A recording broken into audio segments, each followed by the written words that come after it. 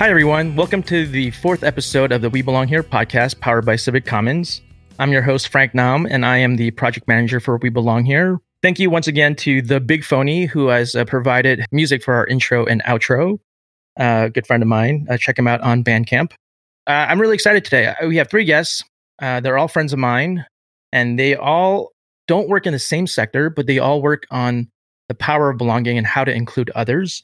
And so I'm going to give them a chance to introduce themselves in a couple sentences. Then we'll do some longer intros, and then we'll talk about our projects. So first up, we have Shannon Lowe. Shannon, why don't you tell us about yourself? I am an entrepreneur in real estate. I joke that I try to give real estate a good name. I'm an architect and a developer, and I create companies that use place and real estate to have positive social impact. That's included a large kind of broad scale design company that has consulted to others for about 13 years. But most recently is creating Hatchback. And Hatchback is a turnkey solution for homeowners to have backyard cottages on their property. It's a mission driven company, so we focus on increasing housing while providing options for families, including supplemental income, aging in place, and inviting more strangers into their backyard. Amy, how about you? I actually work for the city of Seattle. I work for the Seattle Department of Transportation. I have a very long title. I am the program development supervisor for public space management. But how I really like to describe what I do is I get to reimagine public space, and I get to work with communities, individuals, businesses in thinking around how we can spill into the right of way, how we spill into sidewalks and streets. And one of the things that I talk about when I think around public space is I really love to think around how public space is democratizing. And in this world where we curate everything, we choose who we interact with, it's a pay-to-play model. Public space in my mind is where we get to interact with people that we wouldn't in any other context. That's who I am. That's what I do. I love place. I, in many ways, have a dream job right now because that's all I think about is public space. Wonderful. Well, talking about dream jobs, let's switch over to Laura. Tell us a little bit about yourself. I identify as a social impact instigator. I've spent the majority of my career at the intersection of business and society and have a long time passion for harnessing business resources and influence in support of things that matter. Most recently, I founded and lead a social purpose corporation called Intentionalist. At Intentionalist, we believe people matter and that everyday decisions that we make about where we eat, drink, and shop have the potential to shape and build community in really powerful ways. What Amy said about public spaces was deeply resonant. It's my hope and my experience that small businesses as third places can also offer opportunities to connect with and develop relationships with people whose lived experiences and backgrounds might be different from our own. And whether it's over a cup of coffee or tea, or whether it's through learning about a local maker behind a piece of jewelry, I think small businesses are fundamentally about the people behind them. And that as we get to know and learn about those people, the stories that they bring to the work that they do, it's an opportunity to be a part of the kind of community and city where I think we all want to live, work, and play. Wonderful. Thank you for sharing a little bit about yourselves. You'll have a chance to talk more at length about who you are and what shaped you. And I am going to share a question that I would love for all of you to answer.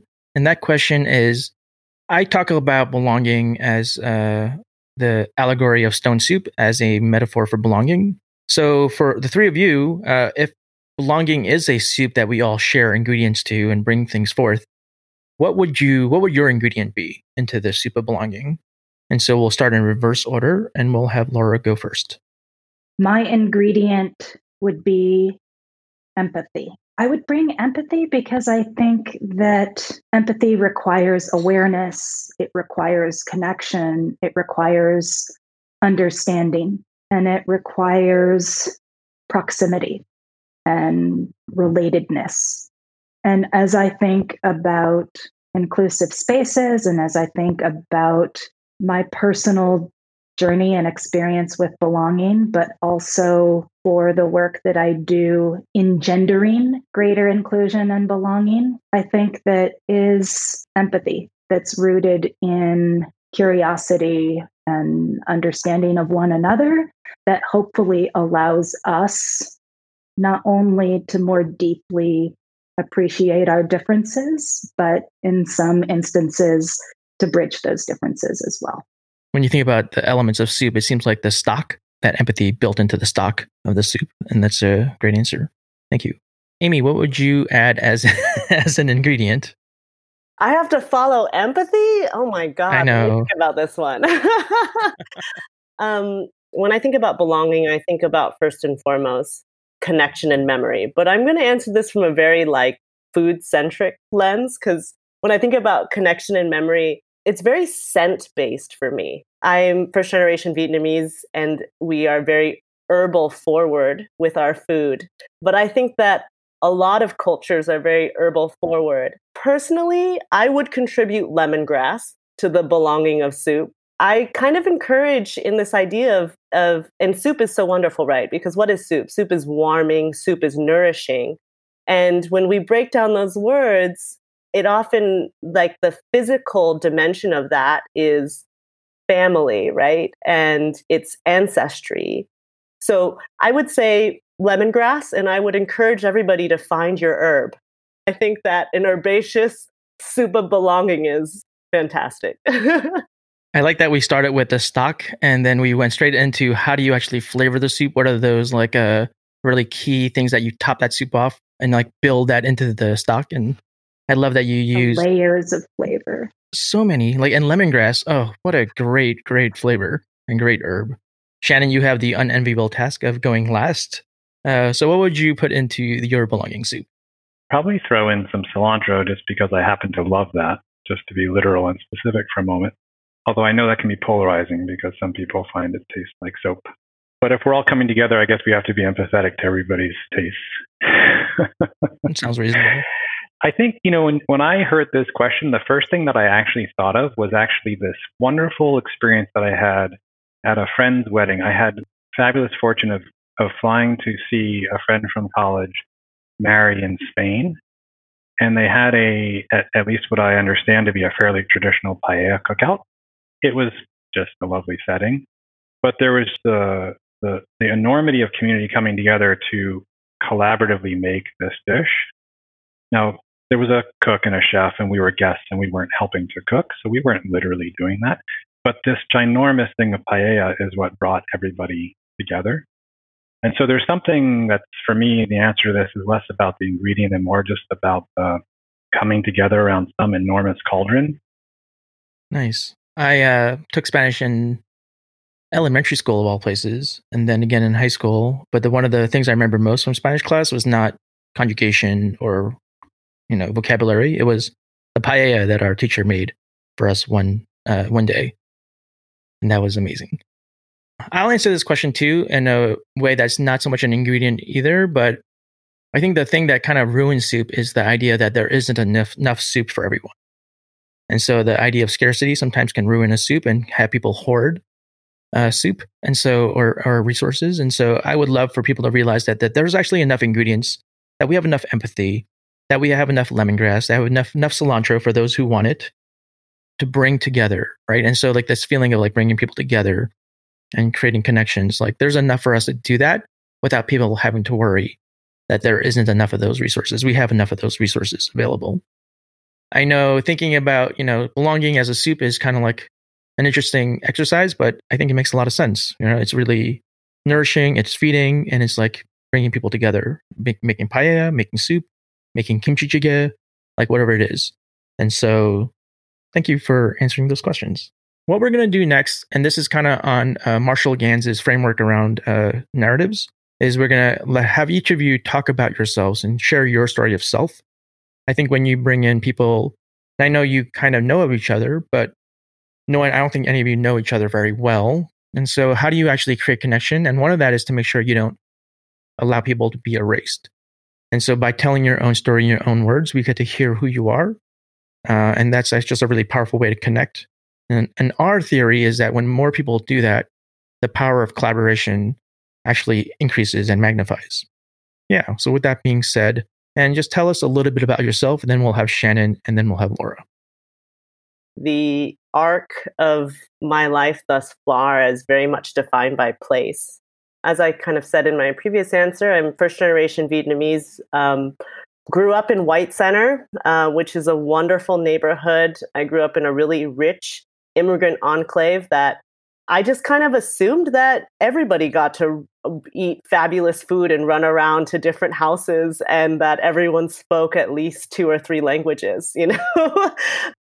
And I think that was another kind of defining place for me.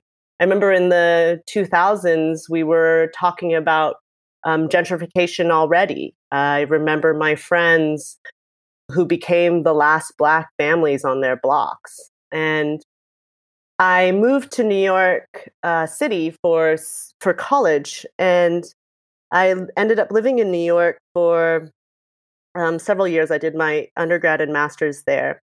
And I found myself navigating and gravitating to neighborhoods like Sunset Park, Brooklyn, that I called home for a while. And if folks aren't familiar with Sunset Park, it's the Chinatown of Brooklyn. And it's really fantastic. It's like you have this huge Chinatown, and then there's Puerto Ricans on one side, Dominicans, and then you have Eastern Europeans. So I found myself coming back to that, like that hunger and craving within place that I have. And it wasn't until, studying urban studies and studying urban policy and planning that I learned the like academic way to describe my fascination with what I was experiencing. But who I am is very much defined by place and the interactions that I've had within these places. Something that I think about quite often is when I lived in Sunset Park, I lived on 56th Street between 7th and 8th Avenue. I'm very specific here because I want any New York listeners to understand. And on that block, the idea of stoop culture, that life happens on the stoop. And we had a matriarch for our block. Our matriarch was Helen.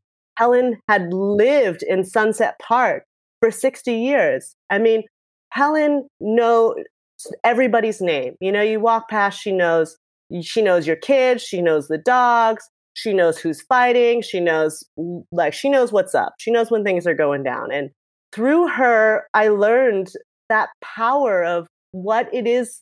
In many ways, many folks would look at a life like that and say, you haven't left this block.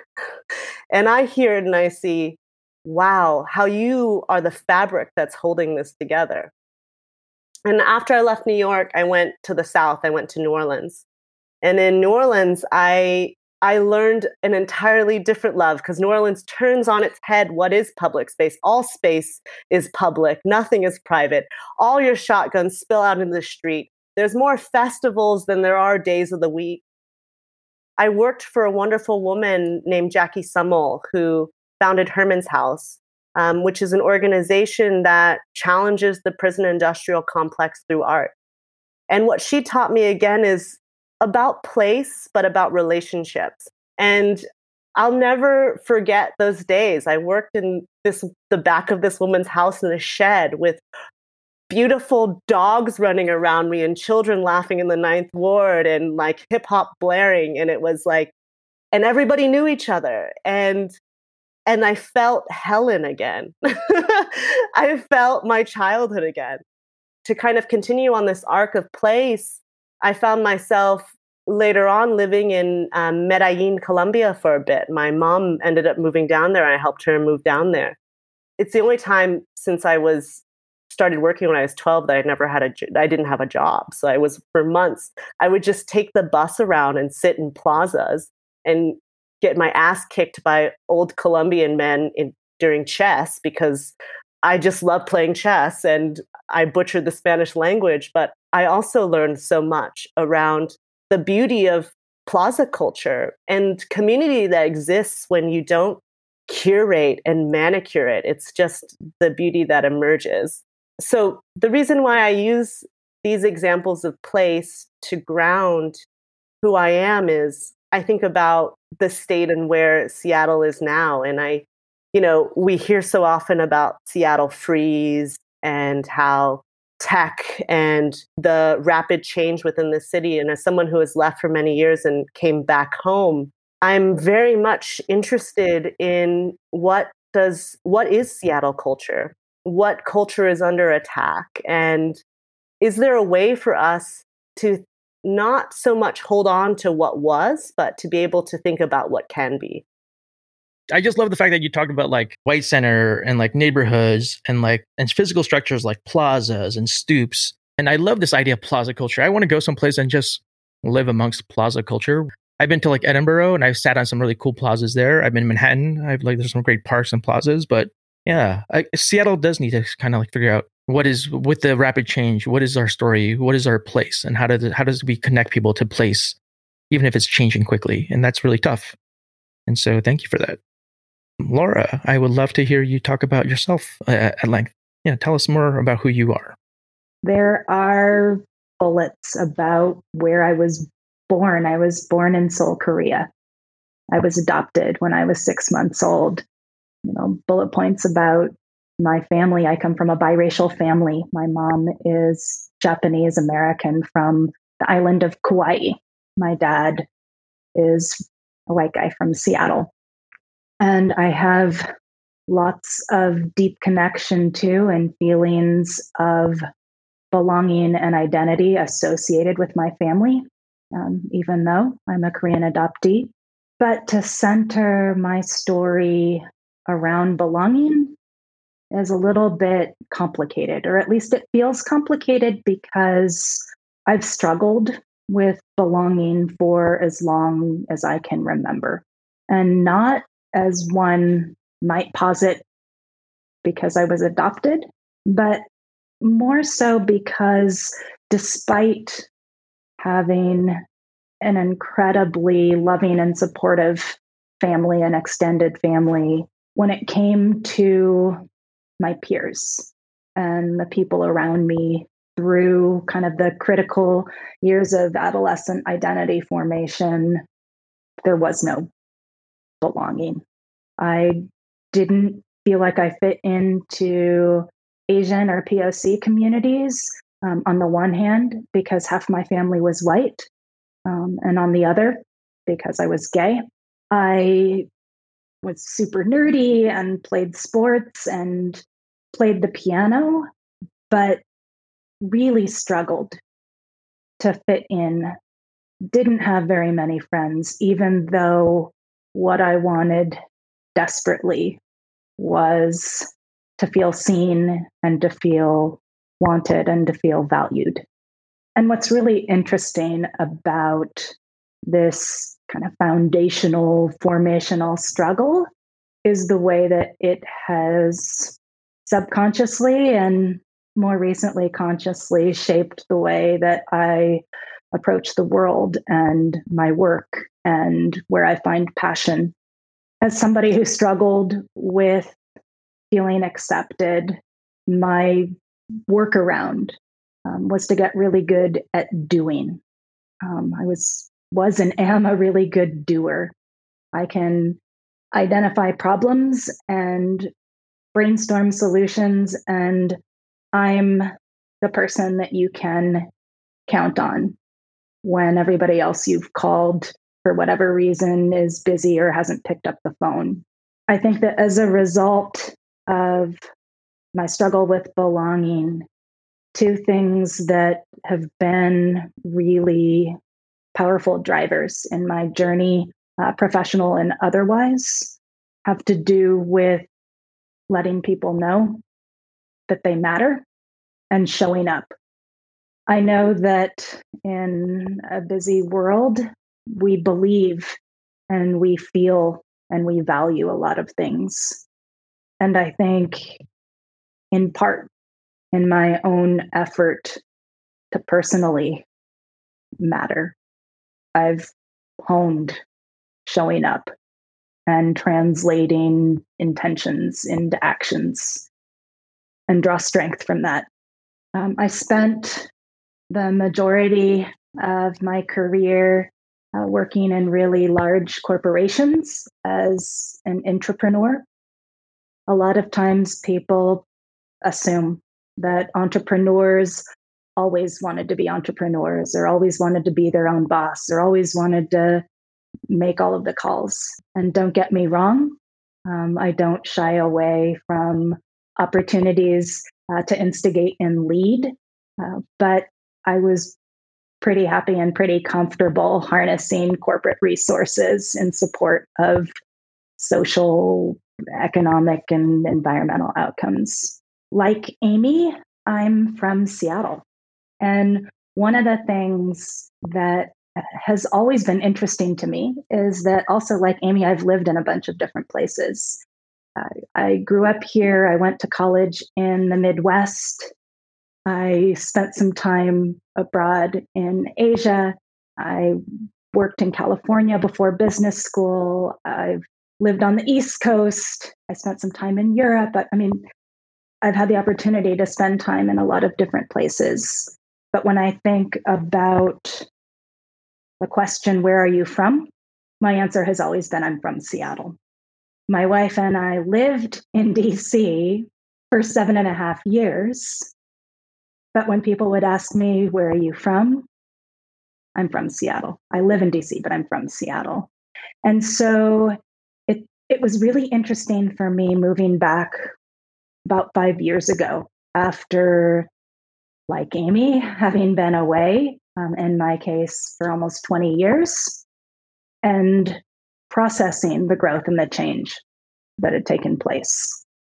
And what really started to keep me awake at night were questions and conversations, not just surrounding the awe and amazement of the pace of growth and change and wealth creation, but conversations around who still had or has a physical place in our city. And just as importantly, who feels that sense of belonging. Now, I'm the first to admit that as a nerdy, overcommitted kid, I didn't do a ton of exploring when it came to Seattle. You know, I didn't do a lot of hiking on the weekends. I was playing soccer.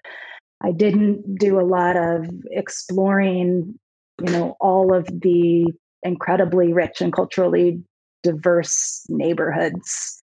You know, I did my homework and went to sports practices and, you know, did what I was told. But I share that by way of contrast with what my experience has been since coming back, and having the opportunity to experience and connect with community in a different way. And in my case, it's through the lens of small business owners and their stories. And I guess I'll share that additionally, it has been a really healing homecoming in many ways, because specific to communities of color, my adolescent experience was that POC communities weren't safe. They weren't safe because my dad's white. They weren't safe because I'm gay. And so the opportunity to come home, to build new connections to people and neighborhoods, more confident in who I am, and to feel a greater sense of belonging and safety and acceptance has been an incredible gift. I think it's amazing that, you know, I follow you on Instagram and LinkedIn, and I see all these photos you take with the products at all these different businesses all across Seattle and all the different communities and neighborhoods. The way you took this feeling of like not belonging growing up and then really dove into the idea of showing up for others to combat that, to really think about how you're not going to let that feeling just isolate you, but you're going to actually show up for others. And you know how important it is to show up for others and what that feels like when it doesn't happen. You're going right back into your main ingredient. As we think about entrepreneurship, we have two entrepreneurs. And so Shannon is going to tell us about himself. So yeah, Shannon, we would love to hear more about you. Thank you both so far for such an open-hearted, vulnerable share. Belonging is funny to me, if only because we're not with video. I think it stands to say I'm a white straight male. So it's funny to sort of approach the question of belonging, particularly in this time when we're growing more intelligent as a culture and a society around issues of difference and everything from gentrification, as Amy pointed out, to just the interpersonal sense of how I show up and belong and accepted or not, that Lisa was talking about. I guess I'll point to sort of the duality that I feel around that, because despite being a white straight male, I also am the child of two families who survived the Holocaust. And so there's this ability that I have to quietly seep into the background of the mass culture, but an inherent, enormous, deep, biologically inherited insecurity around the fundamentals of just who I am as a Jew. And it's really astounding sometimes when I think about how recent that atrocity was, because it's really easy, I think, growing up especially, to hear these stories and try to just put them out as other experiences and really make them distant. But my father was a hidden child, and he has memories that are real for him about that, which is amazing. And so there's something about belonging for me that's tricky in this way. You know, Jews have, in general, an enormous amount. They have enormous amount, period, right? Wealth and place and stature and employment and connectivity and all of that. And yet there is a growing and looming and seething sense of othering that's happening with all people of color, as well as with Jews in this country and internationally. So it's disconcerting in some ways. So that shapes a lot of who I am. And it took me, and is continuing to take me so far in all of my years walking around this planet, to really figure out how I relate to that. And it's shifted over the last 10 or so to really embrace and accept that, as opposed to the reaction that I used to have, which was to try to bury or disassociate or detach myself from that culture. So in the past, as things have come up with violence against Jews, whether it's in synagogues or, shootings or just seeing swastikas around painted on buildings, it was something that I did not connect with and try to relate to. I was a very dutiful participant in the Jewish culture for my father in particular, for whom it was much more important than for my mother, even though they both families went through the Holocaust. But despite being dutiful, I didn't really feel any connection to it. I think second for me that I think about in terms of shaping myself is, and who I am in my background and how I think about it is, like Amy mentioned, those forming years of when we're sort of literally cerebrally being developed from 7, 8, 9 all the way through to teen. My experience going through elementary school was really shaping of how I think about issues of equity and where I sit within this world. My parents, being the good, open, liberal people that they were, put us, my sister and I, into the local public school in New Jersey, where we grew up, in a suburb just outside New York City. We were the minority as white kids, and we were the minority in terms of having above average means relative to our classmates. And I think probably because of both of those things and just the nature of public school in that place at that time in the late 70s, was really getting bullied and beat up and not learning very much, walking home and sort of being chased and called honky and, physically getting beat up and things like that. My bike stolen and all the stuff that just kind of happens to young kids sometimes, unfortunately. And so my parents took us out of public school and put us in the exact polar opposite environment in the local private school, where you had to wear a coat and tie, and you had to shake the headmaster's hand, and she wore white gloves, and we had to take foxtrot lessons. And I went from being called honky and ridiculed for having too much, perhaps, and all of a sudden did not have the right clothes and did not fit in and did not have eventually the nice car that everybody got when they were 16, and went from feeling like I had way too much and wanted to hide it to feeling like I didn't have enough and I needed to get more of it. I never really wound up finding my group. I met wonderful people. I still think fondly of many, many people, but I really kind of felt sort of like betwixt and betweener. And so schooling in that way really shaped me.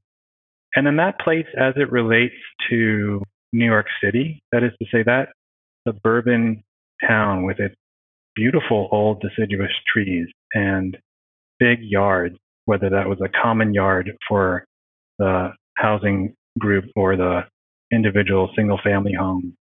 And so straddling those two worlds, especially because New York is a city that is geographically separated, right? You cross a tunnel or a bridge to get to it. And so there's this very stark line, especially before sprawl had its next wave in the 80s and 90s.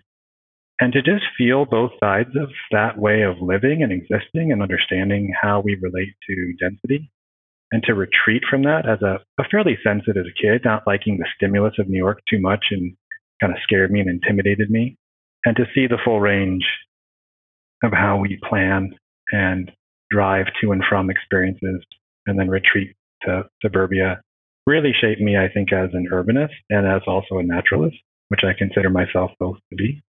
Well, I thank you for that. I think thank you for all the guests for sharing your stories. I think a lot of times when we talk about belonging, the flip side of that is the idea of othering, and sometimes we actually think about belonging more about othering, right? Like the absence of belonging, or when we didn't fit in. So, Shannon, for you to talk about your two different schools and being, othered for having too much, and then being othered for having not enough. Laura, talking with you, the idea of like coming from biracial families, and a lot of my friends who are biracial, multiracial, is like, do I fit into either any of my families or backgrounds or cultures? Like, am I fully accepted or not? Am I always like not enough for people? So it's belonging is like, it is soup. And that there is no one right way to make soup. There's no one right way to belong.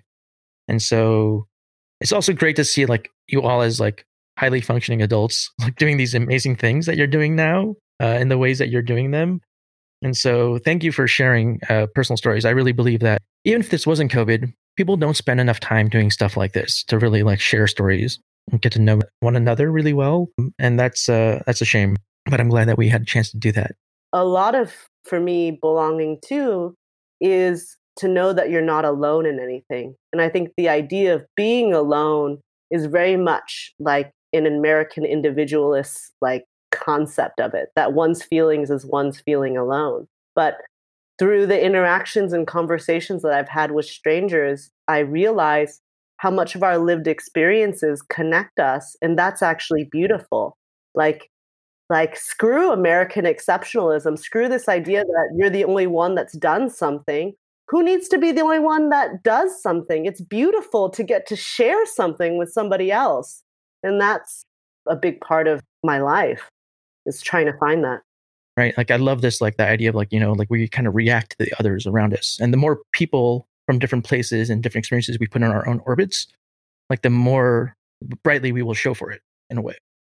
So with that being said, and using that as like a jump off into the ideas of sharing our projects so that maybe we can also amplify, augment, and strengthen. Shannon, why don't you tell us a little bit about what project you're working on? My biggest project of late is starting this company called Hatchback Cottages. And Hatchback Cottages is this turnkey solution for homeowners to have a cottage on their backyard. But the backyard cottage, even though it has all kinds of wonderful, very forward, literal, technical benefits, is this marvelous little positive Trojan horse of a piece of urbanism. And among the things that it does, besides provide supplemental income and stabilize homeowners, besides increasing housing without quote unquote ruining neighborhood character, besides the fact that it provides people strategies for aging in place. It turns on its head this allegiance we have to our individual sense of ownership of our property that our culture defines us by, that our country, by constitution and also economic system, et cetera, and land use policy and everything else, defines us individually as, which is we are almost nothing if we do not own land. And it's harder to grow, it's harder to have, it's harder to become, whether that's interpersonally to feel like you've become and arrived, or literally to become something else and get another loan and leverage your equity. So without land ownership, it becomes really difficult. And so we have this sense of, okay, I need to get mine. And Frank, you used this word earlier around hoarding. And we have this sort of hoard mentality of how do we get ours?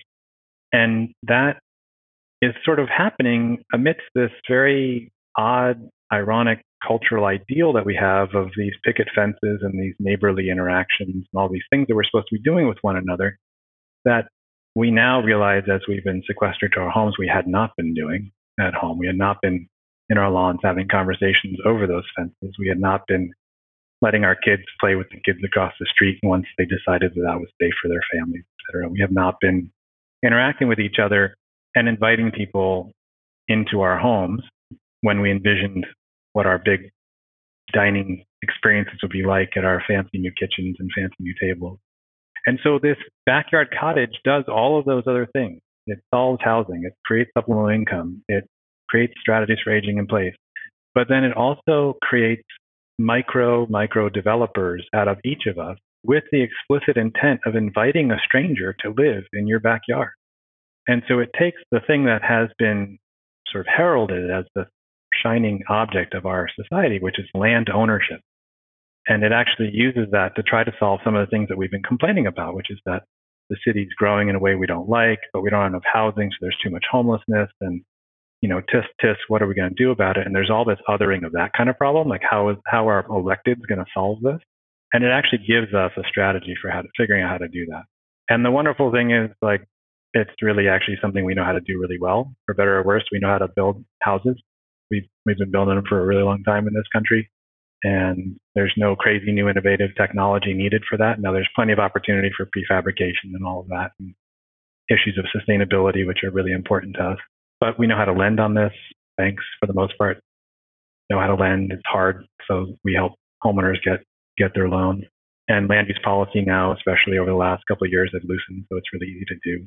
So the financing and policy is starting to fall in place. And so I've been working just very hard with a small nugget from angel investors, figuring out how to create more housing with backyard cottages so that people can have more interactions with one another and start living as if they are creating the communities that they keep saying they want to have around them. That's amazing. I'm not going to jump in. Any thoughts from the other guests? What do you need? How can we help? In terms of how you can help, my gosh, it's such a generous question. I would love to speak to any homeowners that are interested in having a backyard cottage. I feel really passionate about this, and I'd love to help somebody have one. So share the news. I wanted to sort of not only give some space for both Laura and Amy to chat more about what they're up to, but I wanted to draw a connection perhaps as a way to start there, which I have found it both very satisfying and also really disheartening how current COVID scenario has really shifted our relationship to space as a dependence on the exchange of currency, a public space as the exchange of currency. That is the shopping, right? I have, Frank's probably heard me talk about this, and time on the Design Commission I would talk about this. I have long since been concerned about our reliance on retail as being the sole way we talk about placemaking, right? And how do we create more activation and more excuses for people to come out? Is through the exchange of currency. And one of the things that I love, Laura, about what you've been doing is you've been saying, yeah, sure, come use that as an impetus, but like that's just the hook. And once engaged, recognize the opportunity for social interaction. And the whole notion of the houses spilling out in New Orleans and the way, Amy, that you talk about your passion of right of way and just that notion of spilling out and that the idea of what I really love the term loitering because of the irony it has of the illegality. But I'm really curious about how you two might relate to each other in this regard. Like, how does the right of way, especially as we think about restarting, how does the right of way, how does getting to and from retail and what does retail look like? And how do we use that as a way of connecting again? And not necessarily just in this very binary of here's some money, give me some goods. But in the way that, Laura, I think you kind of are, I assume, have these visions for fostering. So I'm just really fascinated by the linkages there that I happen to see. I don't know if you feel them, but I'm curious either of your thoughts on those. My initial reaction to what you were saying, Shannon, of course, on the one hand, I think that we could have a rich conversation about some of the not so great consequences of American consumeristic culture. The way that I've been approaching this, though, is a little bit kind of flipped on its head. Let me give you an anecdote. Once upon a time, it was actually last week, I got a little notification from a Facebook group that I'm a part of that's focused on galvanizing support for what started with an emphasis on Chinatown and the International District, and then, kind of evolved from there. And the story that I saw highlighted a woman named Trinh Ong, who is the owner of Mila K, a Vietnamese restaurant that has been a part of the Seattle culinary and cultural landscape for a pretty long time. And I didn't think, oh my gosh, I wonder what her favorite dish is. Where am I going for lunch today? I thought, oh, this is the woman who started the restaurant with her brother, and then they got displaced due to gentrification, but then they landed in Little Saigon. And wow, there's this call to action in this Facebook group, and it sounds like she needs support. And for me, the food was secondary. I think that in some ways, at a time when we've got this kind of foodie culture that's been cultivated, I like really good food as much as the next person. And I think that it can be a beautiful expression and celebration of culture. That being said, if there's an opportunity to learn about and support another person in need, I don't need the foodiest of the foodie experience. Decent is fine with me. Now, it turns out that the food at Mila K is really good, and I was thrilled. So much of Intentionalist is a call to connection that replaces the increasingly transactional nature of convenience-driven, technologically enabled consumerism. And I think that what we hope is that by reminding people that it isn't just about what we buy, but who we support, we're going to spend money on any number of different things. And so Intentionalist isn't about spend more. It's about spend more intentionally in a way that supports people and communities that matter. I sleep okay at night in terms of evangelizing spending money, in part because, on the one hand, I don't expect anyone to go, quite as extreme, I guess you could say, as I have by virtue of my day job. But what I hope that we can highlight are the many ways that Main Street brick and mortar businesses are so much more than the products and services that they sell. And that the food that we get to enjoy, or the art we get to learn about, or the workouts that I'm going to need to do a lot more of as a result of my commitment to supporting restaurants through takeout. The what is kind of icing on the cake, so to speak. to the who. Laura, with that said, just as you asked Shannon, what can the listeners and the three of us, how can we support The Intentionalist? Yeah. Okay. I know I should have three things, but I'm just going to roll with two because I want to make sure that we get to Amy. Supporting a more connected, inclusive, intentional economy and city and hopefully world. On the one hand, we talk about spending our money like it matters because it does. But what I want to start with is actually a way to contribute to that same vision without spending any money at all. It's May, which is AAPI Heritage Month. And one of the things that we created, because we're punny and dorky, or at least I'm punny and dorky, and I'm in charge, is an essentially AAPI intentionalist activation, where if you go to intentionalist.com/my-intentional-list, you can put together a fun little list of up to 10 of your favorite AAPI owned small businesses and share it out with your network. And that is a fun, easy, free way to show a little love and appreciation for the many ways that AAPI owned small businesses are an essential part of our communities.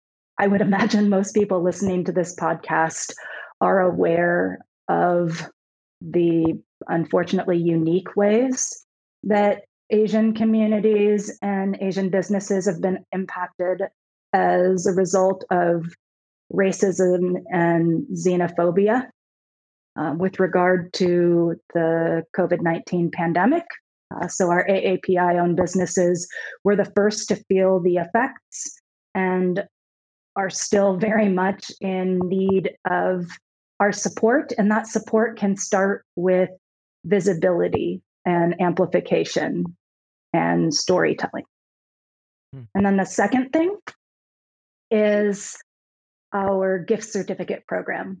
So pretty early into the stay home order, I heard a lot of calls to support small businesses by buying gift cards, which makes a ton of sense, right? It's like a micro loan. You buy the gift card today, the small business gets the cash they so desperately need. And then at some point in the future, you can redeem it or not redeem it or what have you. Great idea, helpful mechanism. But there was a gap. And the gap is that during stay home, people are spending their money online. And many brick and mortar small businesses, and we were particularly attuned to those owned by immigrant families, but not exclusively limited to immigrant owned businesses, right? But those businesses have physical gift certificates and gift cards, but didn't have any sort of e-commerce or online storefront. And so we built one for them. And so it's this kind of strange process of going to our website, going to our gift certificate marketplace, and buying one or maybe many gift certificates that support brick and mortar small businesses in need. And then you receive in the mail, in some instances, kind of an old school gift certificate. And I would love to encourage the folks who are listening to take some intentional action. And whether it is about amplification and celebration by letting AAPI owned businesses know that we see and support them, and or by sharing your favorites with your friends in the event that they aren't on social media, some of them aren't, or if you are able, go to the Intentionalist gift certificate marketplace and purchase a gift certificate from any of the up above 40 diverse owned small businesses who are selling their gift certificates. You can learn a little bit about the business and the process and know that we aren't charging any commission fees. So all of the gift certificate monies are going to support small businesses at a time when every dollar counts. Wonderful. The last thing I'll mention is that what we're doing is based on all of the community submissions. Once a week, we update the community, essentially AAPI intentional list. So we published the first one today. You can take a look and see who's in the top 10. Ooh. If we're missing your favorite, or if you want to help your favorite kind of climb up the list, you know what to do. Nice. I like that you base this on competition to really get into, especially API communities' lack of or strength and motivation. Yeah, there's an auntie smart. that will shame if you drop down on the list. So that's also embedded in it. Oh man, you don't want to hear it from that auntie. So yeah, get on those lists, everyone. Auntie is an illusion. She doesn't exist. She's just in our ear all the time. To do better. Do better. Oh, man. Amy, with that being said, I would love to hear something that you are also working on. Yeah, I think I really actually appreciate that segue, and I love your very direct ask, Laura, because I think it's actually the project that has been consuming my last 2 months and eating into my sleep. Like, why am I composing emails at 2 a.m.? I don't know. It's just that idea pops in at that point in time. It just, you got to go with it. So outside of my full-time job is with SDOT in public space management. For the last 2 months, I've been on loan part-time to be the project manager for an initiative called Seattle Together that's being led by the Office of Arts and Culture and Department of Neighborhoods. But it includes several departments. It includes the public library, the Parks Department, Office of Civil Rights. Really, what is Seattle Together? Seattle Together is the city's plan for social cohesion and civic recovery. Several weeks ago, the directors, Randy Engstrom and Andres Mantilla, knew that they needed to be proactive and to develop a kind of framework, because Seattle is really leading the nation, right? We were the first to come into this epidemic. How can we chart the course out of this, recognizing that social isolation, depression, anxiety were issues even before we came into COVID, right? Not even knowing where it's going to come from. But also, if we look at it as we're talking around, who are the communities that were already hurting before COVID that are on the brunt end of this? I think you see that with the stark statistics on deaths, right? The African American communities disproportionately affected by COVID. Well, if we unpeel that, we get at a narrative and history of racism, economic oppression, white supremacy. It just keeps replicating itself. And so if we do not think around, I think, recovery, we have to think around both the economic and civic recovery framework, because we're never one thing. We live at very much intersections. So Laura, your example around Milat Chai is like a great example, because it is, while there is a business there, it is also a community. So what are the needs? How we approach this is the recognition that we're not coming out of this by playing by a single playbook that one sector is going to solve this. It has to be cross-sector. It has to be collaborative. And I think one thing that I really enjoy about getting to be the project manager of Seattle Together is seeing, quite frankly, how the ego can be challenged and put on its side. So often we meet and convene in our project leads, and we are talking about how communities are already doing this. How can the city use its bureaucratic platform to amplify the energies that are already there? And similarly with philanthropy, the private sector, this is about how we can, at the intersections of it, work knowing that we're in unprecedented times, and the problems that we're encountering, the solutions are not going to fall on any one shoulder. So what is Seattle Together? Seattle Together is multiple programs and initiatives through different departments that at its core is to amplify community efforts. We've already kind of soft launched with Make a Joyful Noise, that 8 p.m. I joke and I now turn it into Make a Rageful Noise. I just let it all out. But I think it's a really beautiful articulation of sound and connection to public art in your front yards. I don't know if folks have seen the public art team. There were 10 artists of color that produced beautiful original works on yard signs that we got printed overnight with messages of hope. And they're quite beautiful designs. There's designs in Farsi, there's this, and that we distributed. And what is the impact of that? I mean, in one way, we could be cynical and say, well, that's just a silly, plastic yard sign out there. But also, there's a physical articulation and messages that we've received on seeing that in the public right of way as a point of connection. And I think that is like the same. When people make fun of this movement of TikTok and like dance competitions, I'm like, you can't undervalue what that does for people. It's not perfect, but if we continue to compare to what used to be, we're just setting ourselves up for failure.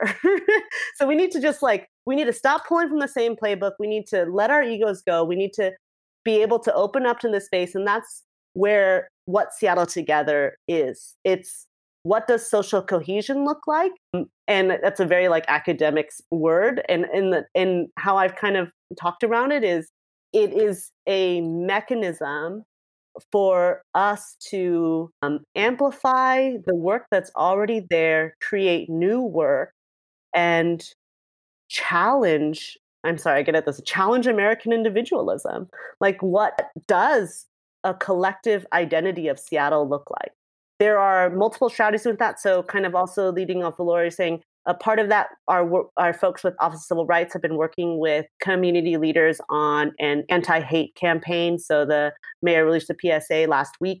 And so we're also going to have a website. And a big part of that is we want to use that to shine a light on the businesses that you're supporting. So how can we showcase that work? But we want people to go to seattletogether.org and submit those stories. Use the Seattle Together hashtag. So where is that nexus between civic and social? It does cross into economic, right? We do know that. And I think that that's as if we can frame it like that. And so I would love to work with you to get those stories out there. I think one of the things that I talk quite often is to manage expectations. I don't pretend that this is going to solve all the problems. This is not going to solve disaster gentrification. This is not going to end our public health crisis. What is it going to do? Well, let's try and figure that out. Let's grow that, because I think that idea of perfect, the idea of those things, that's what's really hindering us. I want us all to come into that thinking to break outside of whatever box that we've put ourselves in. A lot of it's more about how do you implement and how do you gather an equitable group of people together and how do you listen to voices. And there's a lot of things there, but this idea of like a proof of concept, right? We don't need to solve all the problems at once, but how do we create a proof of concept that when different sectors and communities come together and pull together, that we can actually make a much more magnified change and impact. And what's happened in the past is that Seattle's been notorious for having single entities or single sectors or small groups of partners do very light work around collaboration, not true collaboration, but more transactional. And so transactional is not bad, but how can you elongate that transaction in terms of a relationship that really empowers it and makes it more than just a transaction at that moment, but creates a long-lasting relationship? And that's a little bit about how We Belong Here thinks about belonging and how that can really change the way we interact. And that can change the way we work together, and that can change the way we actually have real impact on some of the big issues that we have in our community. But with that being said, any last thoughts from any of our guests before we close the program? And Amy, maybe how can people who are listening and how can maybe the three of us help Seattle Together? How can we amplify that? I believe that social cohesion starts with your everyday. It starts with these small interactions and not undervaluing that. So I think folks listening, and also it's clear to me that Shannon and Laura have a huge footprint and impact, so that your reach is very far. I started this talking around how I came from in my experiences and a few of the people who informed where I came from. One of the things that Jackie taught me again is how through writing letters, it challenged solitary confinement, right? We don't think about the power that we hold.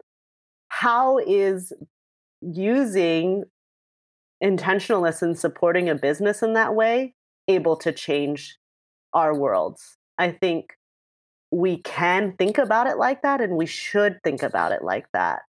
Not to sound like a after school special PSA on kindness, but I see it. I see it all the time, and I think that is beautiful. And I think when we live in these times where it feels like it's so easy to go down that dark pathway of like, it's all impossible, everything, shit's hitting the fan, it's all falling apart, to remember that you're not alone, that there is both digital but analog ways to connect. So let Seattle Together hold you, and that there's a space for that, and there's multiple avenues to connect with that. I want to close with a little idea around and Amy, you being in New Orleans and thinking about Katrina and how the levees broke.